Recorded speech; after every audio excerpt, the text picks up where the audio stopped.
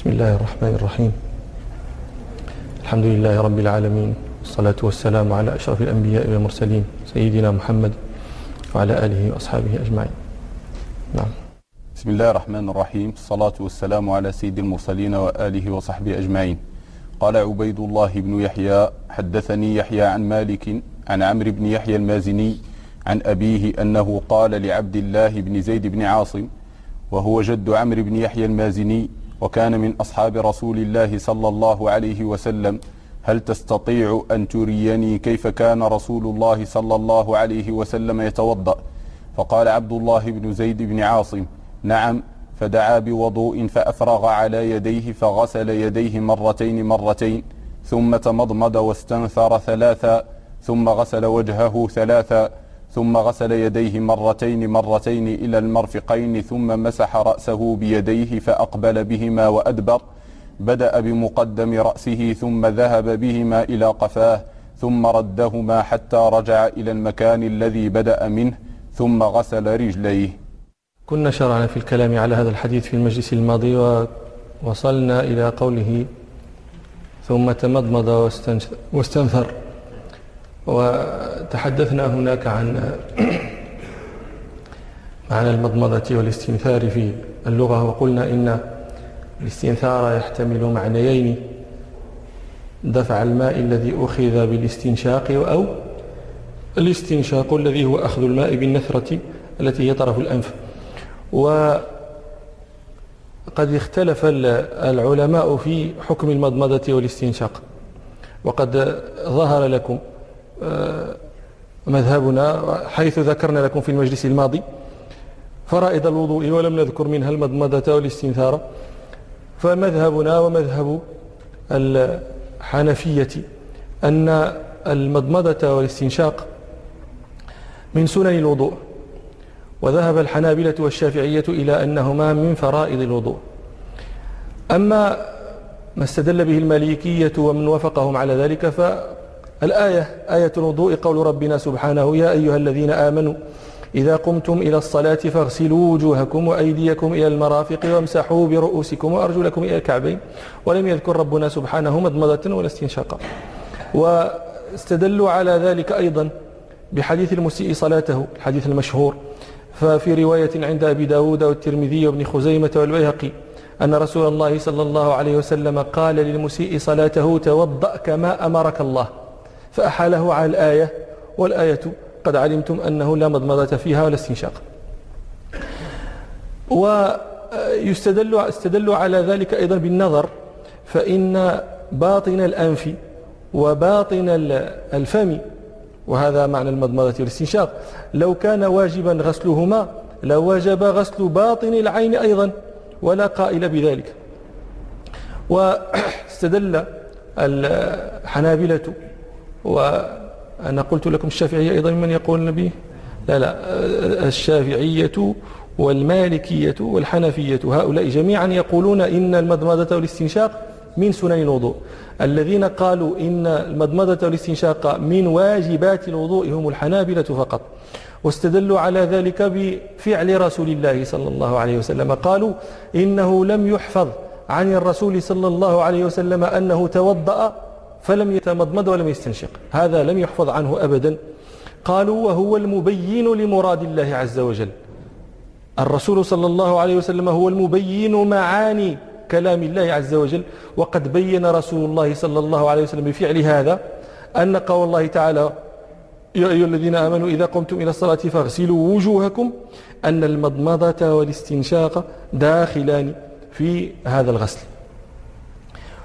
وأجيب عن استدلالهم هذا بأن الذي يتوقف عليه البيان من الرسول صلى الله عليه وسلم هو ما كان مجملا من القرآن العظيم. أما الوجه فهذا ليس مجملا في لغة العرب. الوجه قول ربنا سبحانه: فاغسلوا وجوهكم، الوجه معروف في لغة العرب هو ما تحصل به المواجهة.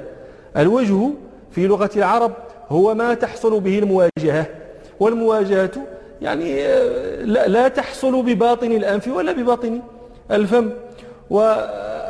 أما الذي يتوقف على بيان رسول الله صلى الله عليه وسلم فهو المجملات التي تكون في القرآن وليس الوجه منها. ثم إن استدلالهم بالفعل النبوي هذا استدلال منازع فيه، لأن أهل الأصول مختلفون فيما يفيده فعل رسول الله صلى الله عليه وسلم. رسول الله صلى الله عليه وسلم فعل فعلا من غير أن يأمر به، ما حكم هذا الفعل؟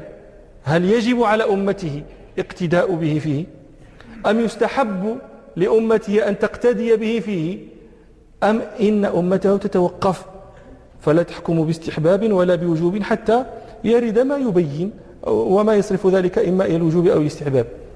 هذه ثلاثة أقوال لأهل الأصول. إذن لا يستقيم الاستدلال بفعل النبي صلى الله عليه وسلم لما فيه من المنازعة. هذا الجواب الذي يجيب به الجمهور على الحنابلة جيد، لولا أنه يشكل عليه أنه ورد الأمر من النبي صلى الله عليه وسلم بالمضمضة والاستنشاق، حينئذ لم ينحصر الكلام في الفعل النبوي، إنما ارتقى إلى الأمر. والقول النبوي هذا جماهير أهل الأصول يحملونه على الوجوب، جماهير الأصوليين من المالكية والشافعية والحنابلة والحنفية يرون أن أمر الرسول صلى الله عليه وسلم عند عدم القرائن افعل كذا، ما لا توجد قرينة لا على أن هذا الأمر يجب أو على أنه يستحب.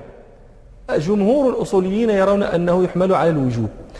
من هذه الأوامر ما رواه الشيخان عن أبي هريرة رضي الله عنه أن رسول الله صلى الله عليه وسلم قال: إذا توضأ أحدكم فليستنشق بمنخريه من الماء ثم لينتثر. هذا أمر بالاستنشاق والاستنثار. ومن ذلك أيضا ما رواه أصحاب السنن الأربعة عن لقيط بن صابرة رضي الله عنه أن رسول الله صلى الله عليه وسلم قال: أسبغ الوضوء وخلل بين الأصابع وبالغ في الاستنشاق إلا أن تكون صائما. ومن ذلك أيضا ما رواه أبو داود عن لقيط بن صابرة رضي الله عنه أن رسول الله صلى الله عليه وسلم قال: إذا توضأت فمضمض. فهذه أحاديث صحيحة صريحة في الأمر بالمضمضة والاستنشاق. والجواب عن هذه الأحاديث أنها تحمل عندنا على الاستحباب. ولماذا لم نحملها على الوجوب؟ ما هي القرينة التي صرفت تلك الأوامر عن الوجوب إلى الاستحباب؟ هو حديث المسيء صلاته، لأن النبي صلى الله عليه وسلم قال: توضأ كما أمرك الله، ولم يذكر له مضمضة ولا استنشاقا. لو حملنا الأحاديث الآمرة بالمضمضة والاستنشاق على الوجوب لطرحنا حديث المسيء صلاته، وإذا أردنا أن نعمله حملنا تلك على الاستحباب. والإعمال أولى من الإهمال، إعمال النصوص كلها، لأن نصوص النبي صلى الله عليه وسلم وحي، وإعمال النصوص الوحي كلها أحسن من إعمال بعض وطرح بعض. ولهذا حملناها على الاستحباب. نعم. ثم غسل وجهه ثلاثا. قلنا إن الثلاثة هذه طلب للكمال، وإلا فالمرة الواحدة إذا كانت موعبة فهي مجزئة وكافية. وقد ثبت عن الرسول صلى الله عليه وسلم أنه توضأ مرة، وتوضأ مرتين، وتوضأ ثلاثا. لكن المالكية كرهوا لغير العالم أن يتوضأ مرة. وأنا عندما أقول غير العالم ليس المقصود العالم بفروع الفقه كلها، إنما العالم بكيفية الوضوء. المالكية كرهوا لغير العالم أن يتوضأ مرة واحدة. لماذا؟ قالوا لأنه يمكن أن لا يعب، أن لا تكون غسلته موعبة كعامة في العضو كله، فيترك بعض ما يجب عليه غسله. وإذا ترك بعض ما يجب عليه غسله كان وضوءه غير صحيح وكانت صلاته غير صحيحة. الغسل هو أن تنقل الماء بيدك على العضو الذي تحب أن تغسله، وترسل ذلك الماء على العضو ثم تمر يدك على العضو المغسول. هذا الغسل. أما أن تأخذ الماء بيدك وترسل الماء ثم تمر يدك المبلولة على العضو، هذا ليس غسلا، هذا مسح. والمطلوب غسل الوجه وغسل اليدين، فمن اكتفى بهذا الذي وصفت لكم لم يكن وضوءه صحيحا. والوضوء غير الصحيح لا تكون الصلاة المفعولة به صحيحة. هذا ينبغي للناس أن ينتبهوا إليه، أن كثير من الناس يفعلون هذا، يملأ يديه من الماء ثم يرسل الماء الذي كان في يديه ويغسل وجهه. أنت لم تغسل، أنت مسحت. ورسول الله صلى الله عليه وسلم غسل وجهه، وقال الله تعالى فاغسلوا وجوهكم، ولم يقل فامسحوا. وقلت لكم إن الوجه هو ما تحصل به المواجهة، ما يواجهك من هو أمامك، هذا هو الوجه. والفقهاء يحدونه ويقولون هو الوجه هو يعني حده من منابت الشعر المعتاد إلى الذقن للأمرد الذي لا لحية له، ولآخر اللحية لصاحب اللحية. هنا يقولون من منابت الشعر المعتاد ليخرجوا بها نوعين من الناس، نوعين، الأصلع وشر الأغم، ليخرجوا بها الأغم والأصلع. ليس على الأصلع أن يتتبع بالغسل صلعته، لأن لا شعر فيها يظن أن صلعته من وجهه، وإنما قالوا هم منابت الشعر المعتاد. والأغم هو الذي نبت بعض شعره على جبهته، كاين هذا النوعين. فهذا يجب عليه أن يغسل ما تحت جبهته، ما تحت شعره من الجبهة، لأن ذلك داخل في مسمى الوجه ولو نبت عليه الشعر. فلهذا يقولون منابت الشعر المعتاد إلى آخر المنابت، يعني مما يلي القفاء، ومن الصدغ إلى الصدغ. الصدغان هما هذان العظمان عند الأذن. يعني عندهم دقة الفقهاء، وهذا راجع إلى تعريف الفقه. الفقه ما تعرفه في اللغة، يقولون الفهم، فما لهؤلاء القوم لا يكادون يفقهون حديثا أي لا يفهمون. الفقه أدق من ذلك في اللغة. قالوا الفقه هو الفهم للأشياء الدقيقة.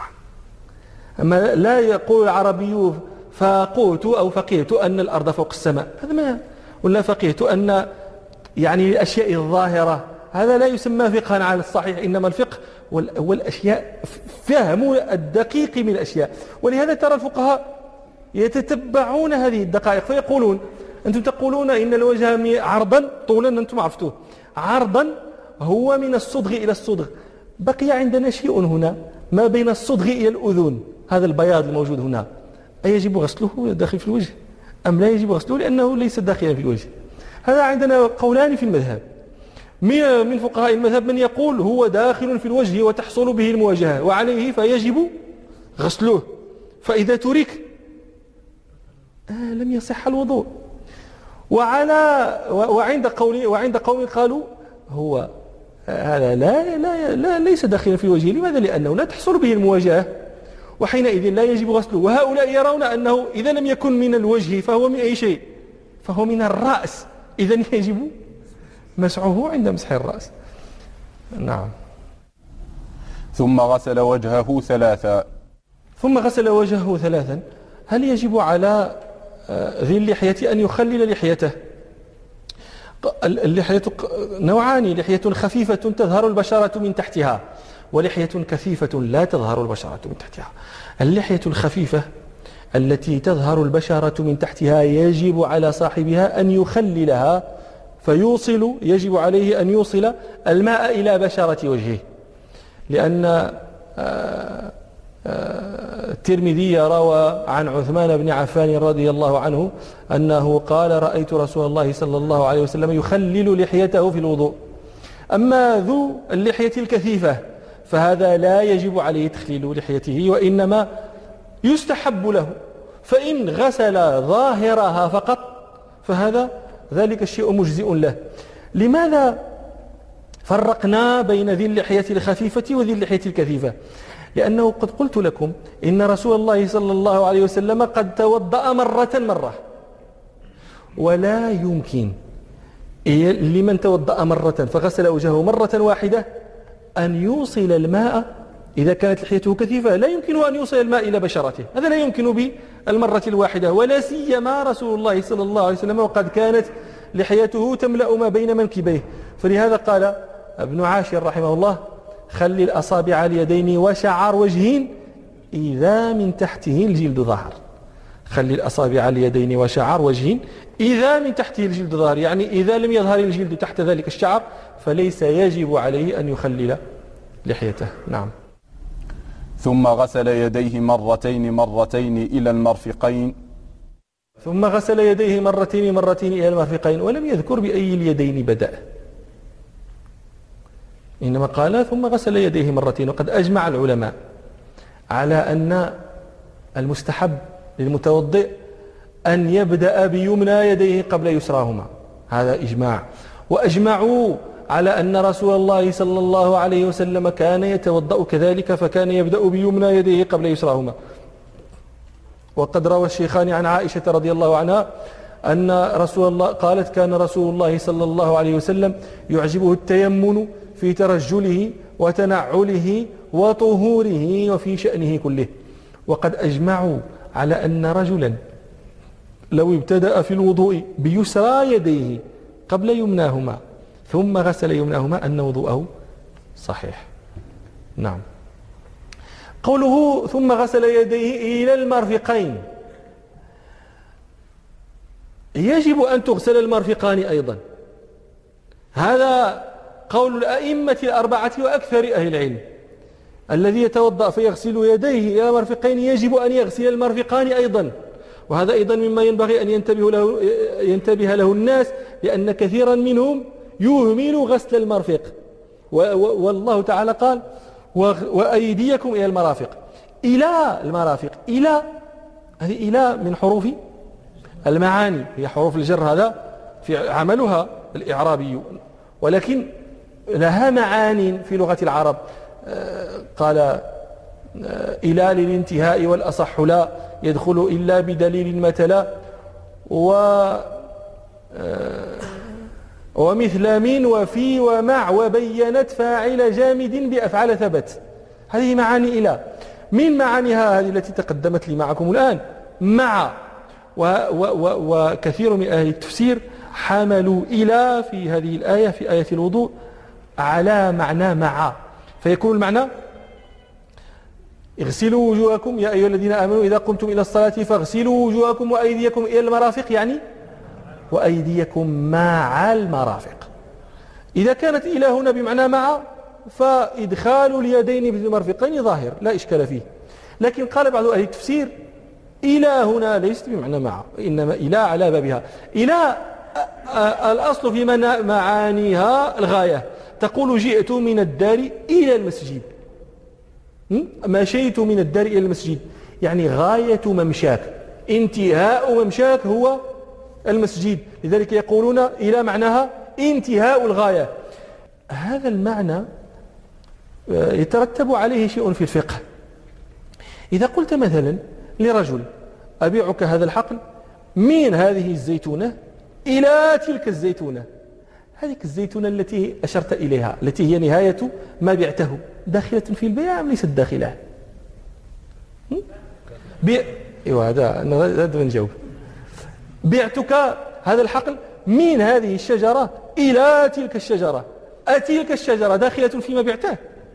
جاء الفقيه يقول لك شنو: تهارش عليها فمن غلب أخذها. هذا محل خلاف بين الأصوليين، يقولون: هل ما بعد إلى داخل في حكم ما قبلها أم ليس داخلا فيه؟ خلاف. والخلاف هذا فيه 4 أقوال سأذكرها لكم. أصح هذه الأقوال أن ما بعد إلى لا يكون داخلا في الحكم إلا إذا دلت قرينة على دخوله. إذا لم تدل قرينة على الدخول فليس يكون داخلا، وعليه فالمشتري لا يحق له أن يقول لك: تلك الزيتونة ملك لي، تقول له لا، لأن الصحيح أن ما بعد إلى لا يكون داخلا في الحكم إلا لقرينة.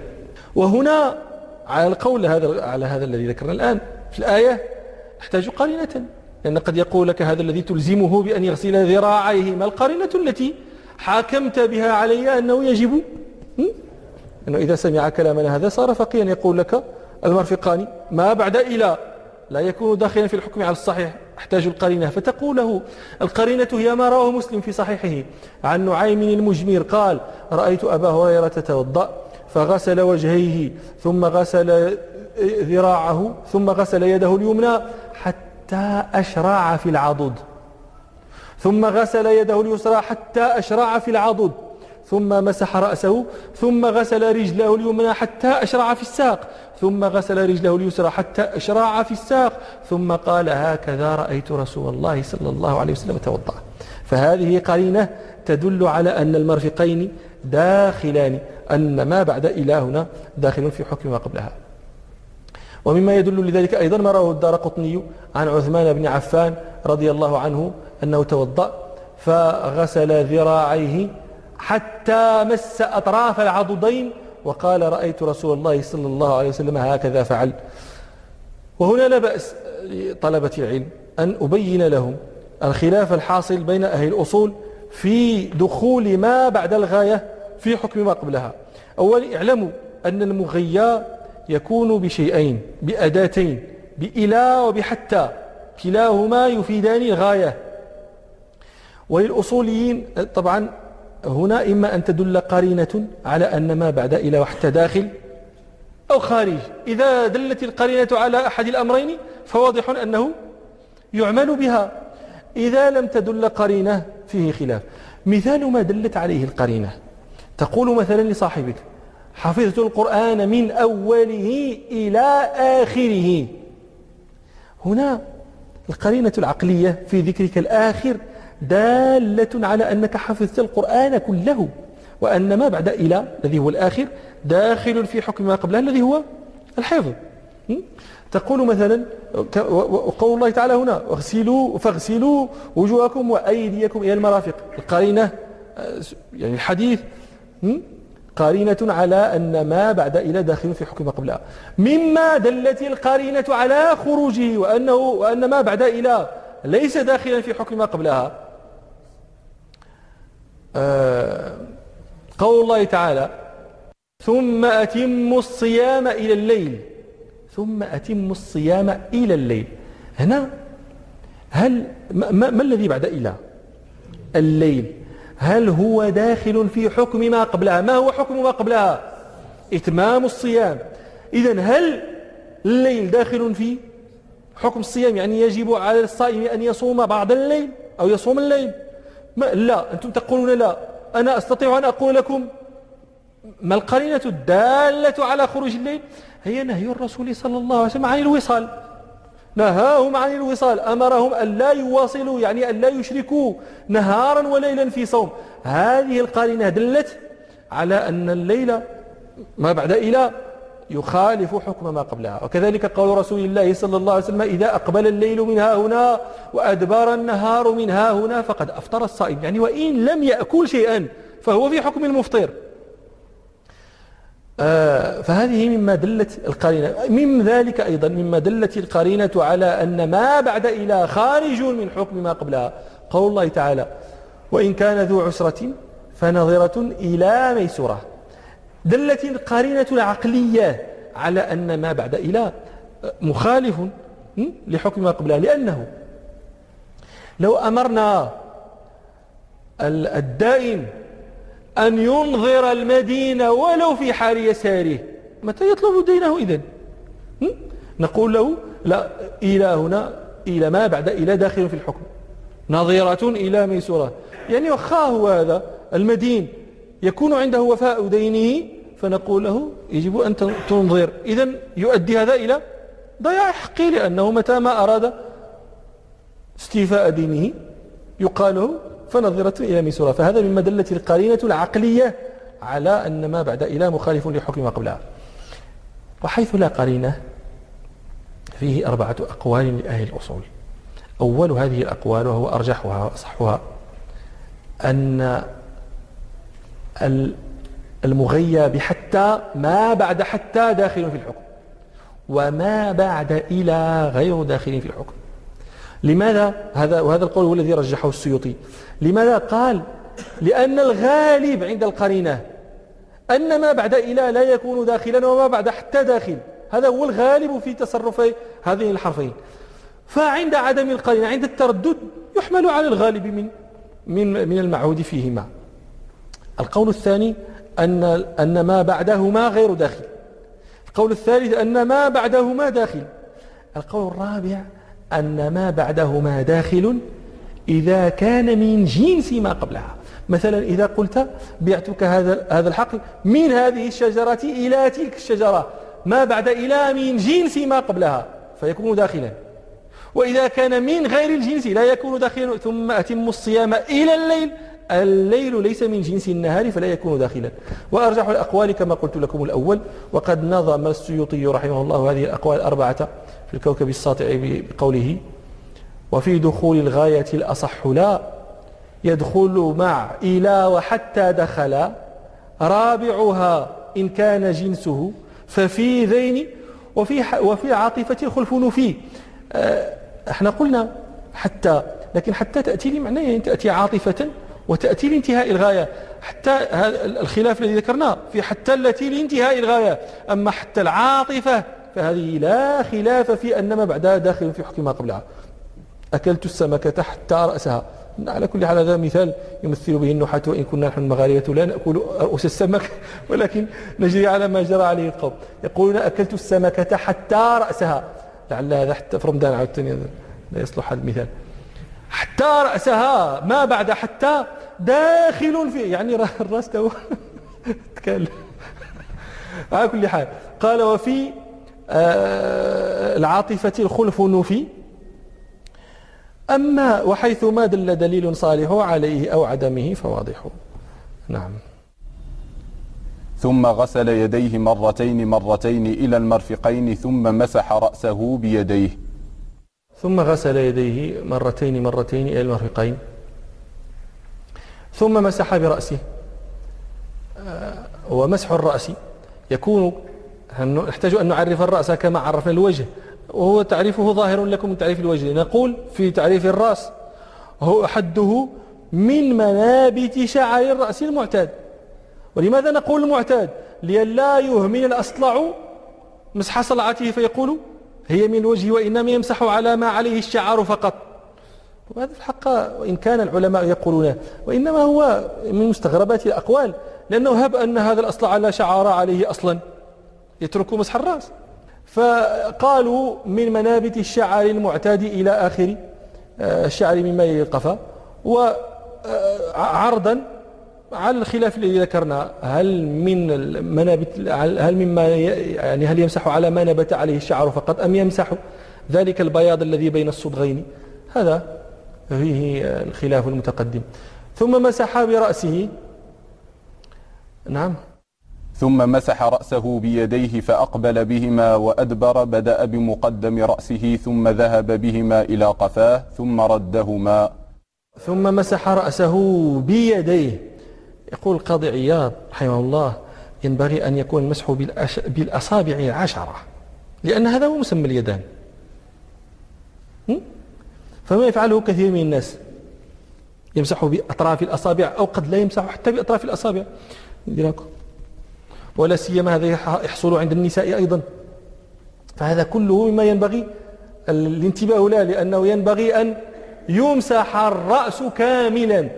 ثم مسح رأسه بيديه، أقبل بهما وأدبر، أقبل بيديه وأدبر.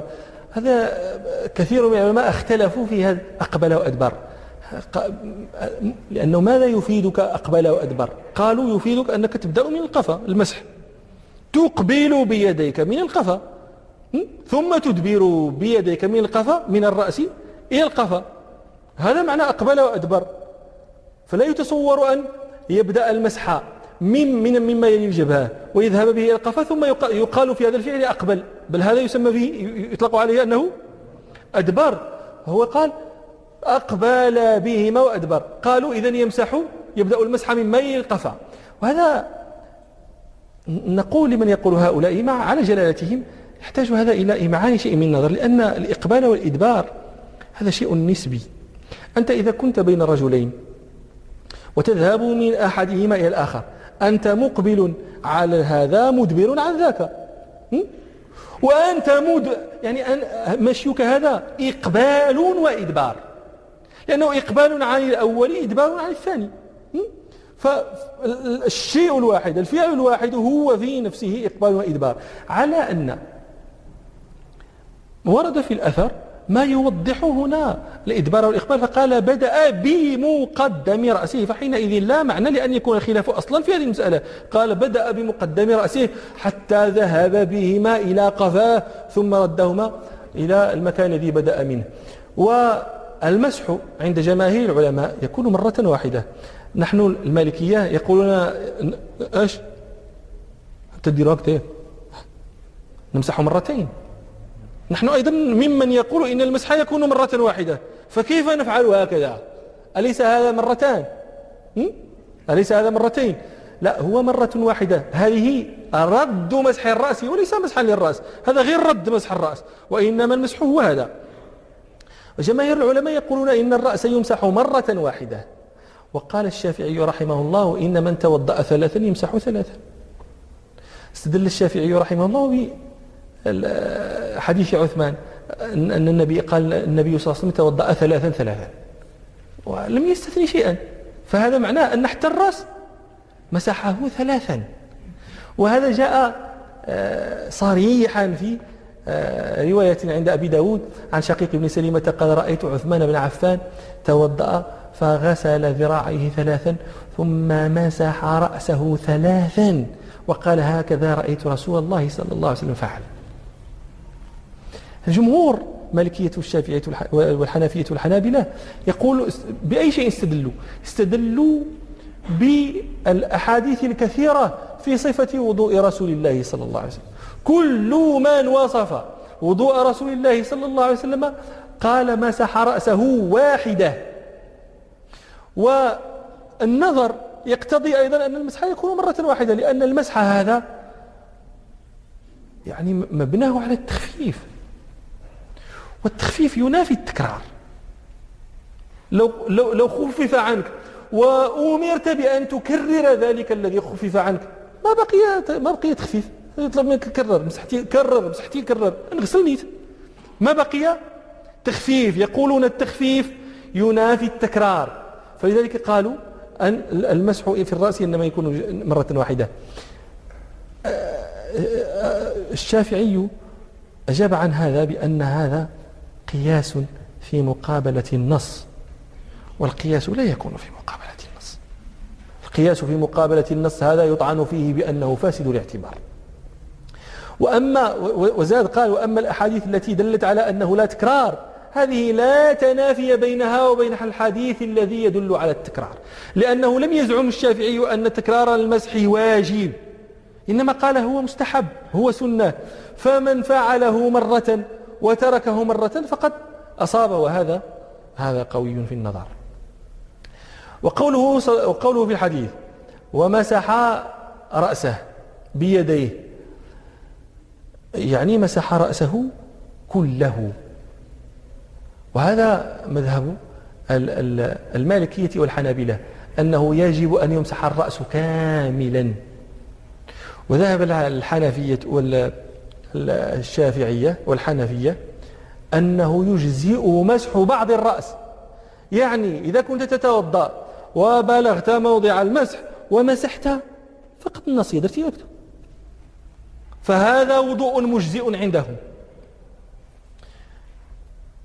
بأي شيء استدللنا بقول ربنا في آية الوضوء وامسحوا برؤوسكم. والرأس هذا معروف في لغة العرب، الرأس يطلق على العضو كاملا، لا يطلق الرأس على الناصية فقط، ولا يطلق الرأس على القفا فقط، ولا يطلق الرأس على بعض الرأس. العرب لا تسمي بعض الرأس رأسا، إنما الرأس هذه الكلمة تطلق على العضو كله. فإذا وجب تعليق الحكم بهذا الذي يطلق عليه في العربية وهو الرأس كاملا. ثم إن الذين حكوا وضوء رسول الله صلى الله عليه وسلم وهم كثر جميعا قالوا مسح رأسه بدأ بمقدم رأسه حتى ذهب يعني وصفوا مسح الرأس كاملا. الربيع بنت معوذ، ومعاوية بن أبي سفيان، والمقدام بن معدي كريب، وعبد الله بن زيد رضي الله عن الجميع، هؤلاء جميعا لما وصفوا وضوء رسول الله صلى الله عليه وسلم وصفوا مسح الرأس كاملا.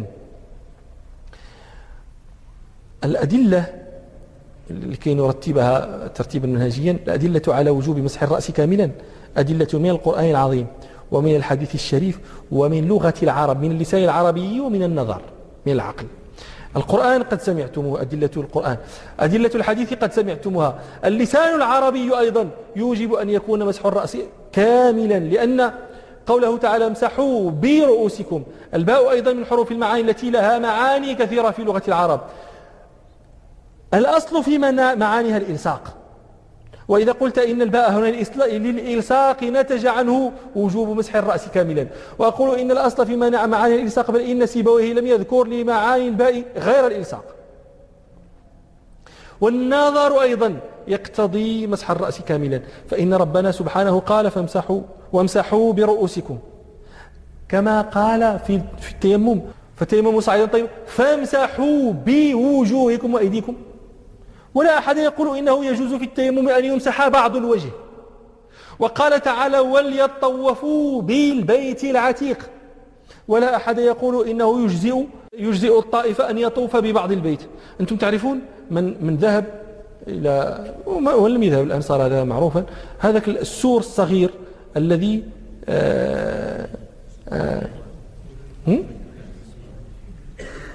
هذا الحائط يسمى حجر إسماعيل ما علم به ولا علم حتى بوجوده.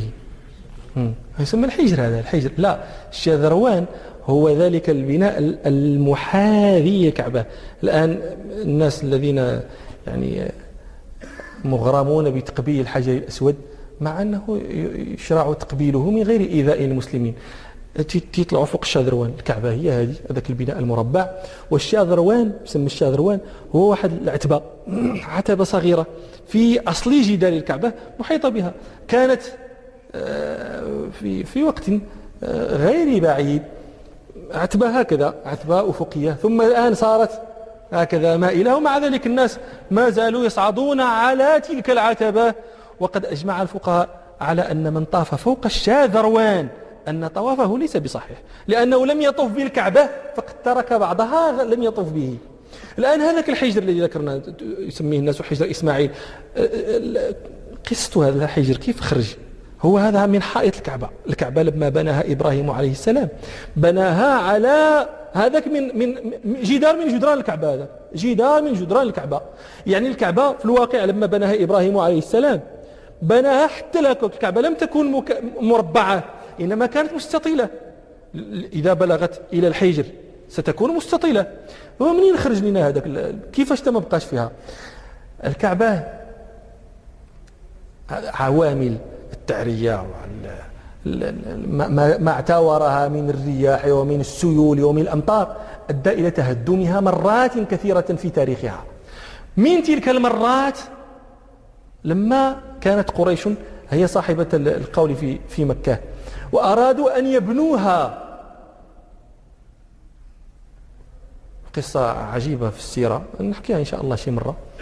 المهم قصرت بهم النفقة، لأنهم اتفقوا أن لا يبنوا بيت الله من مال فيه شيء من حرام. يقال إن الوليد بن المغيرة ويقال إنه غيره لما هدموها ووصلوا إلى أساس إبراهيم قال لا تدخلوا فيها مهر بغي ولا شيئا من ربا ولا شيئا من محرمات أموالكم، لا تبنوا بيت الله إلا بخالص مالكم.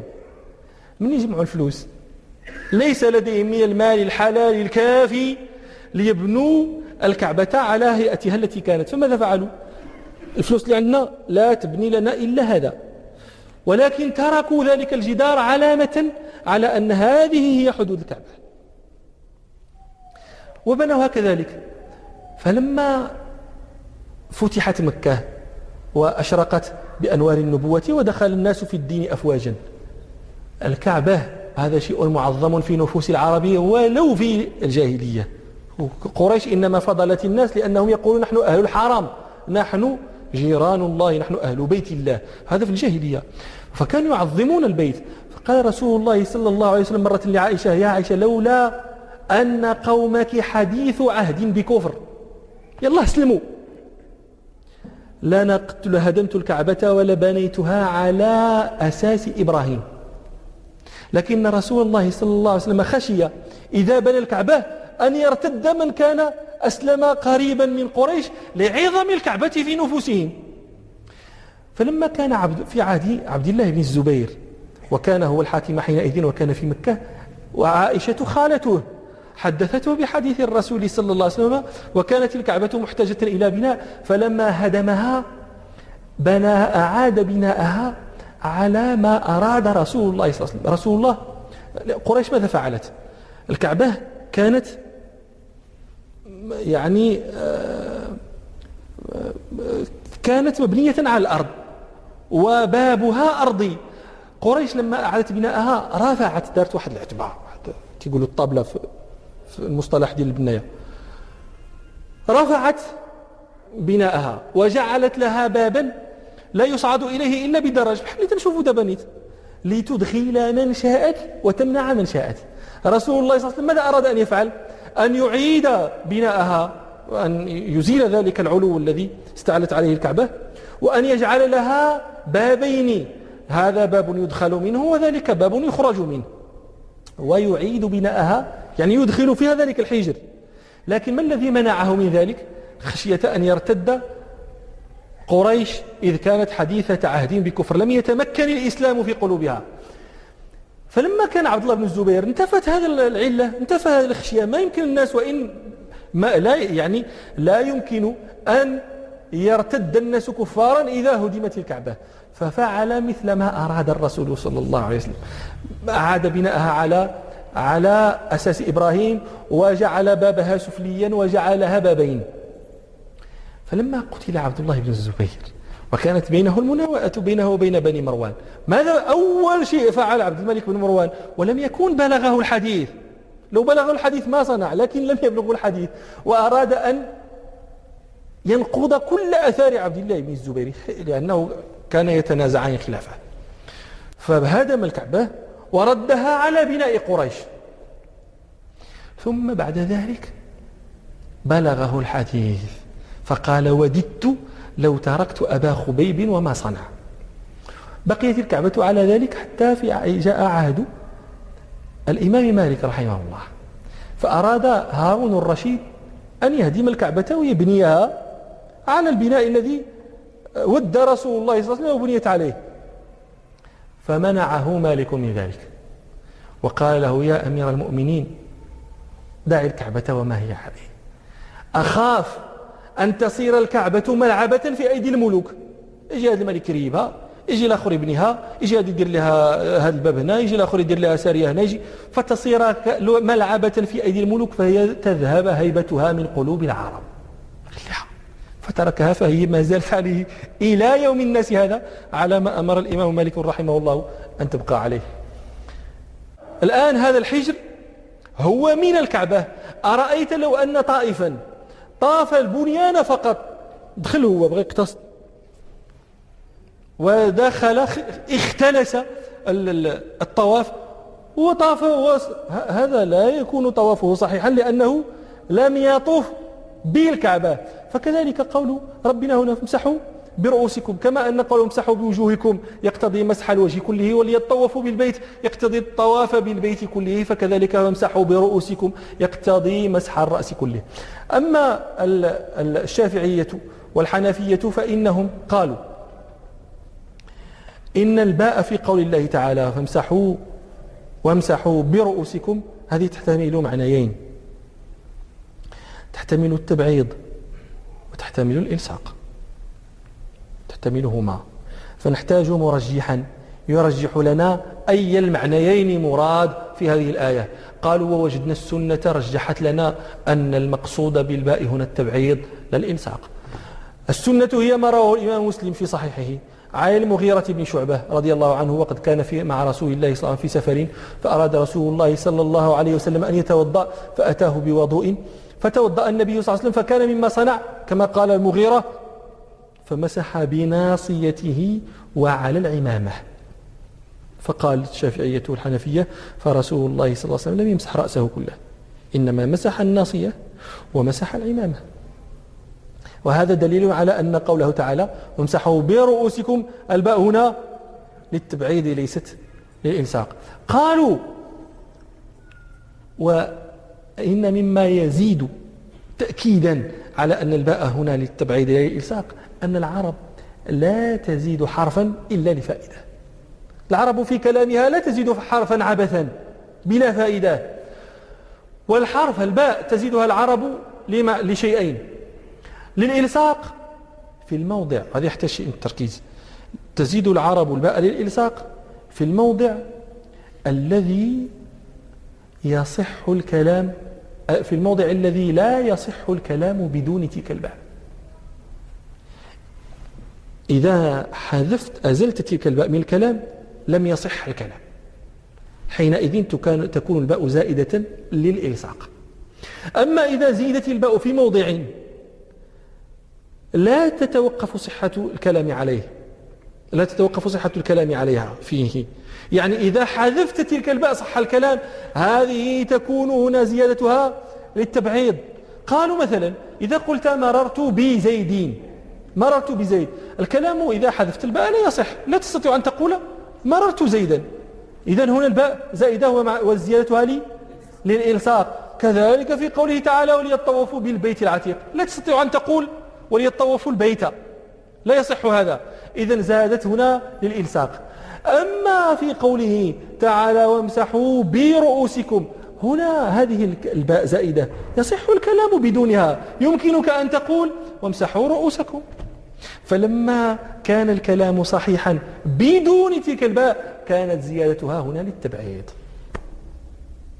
كلام قوي، لكن يشكل عليه القرآن العظيم.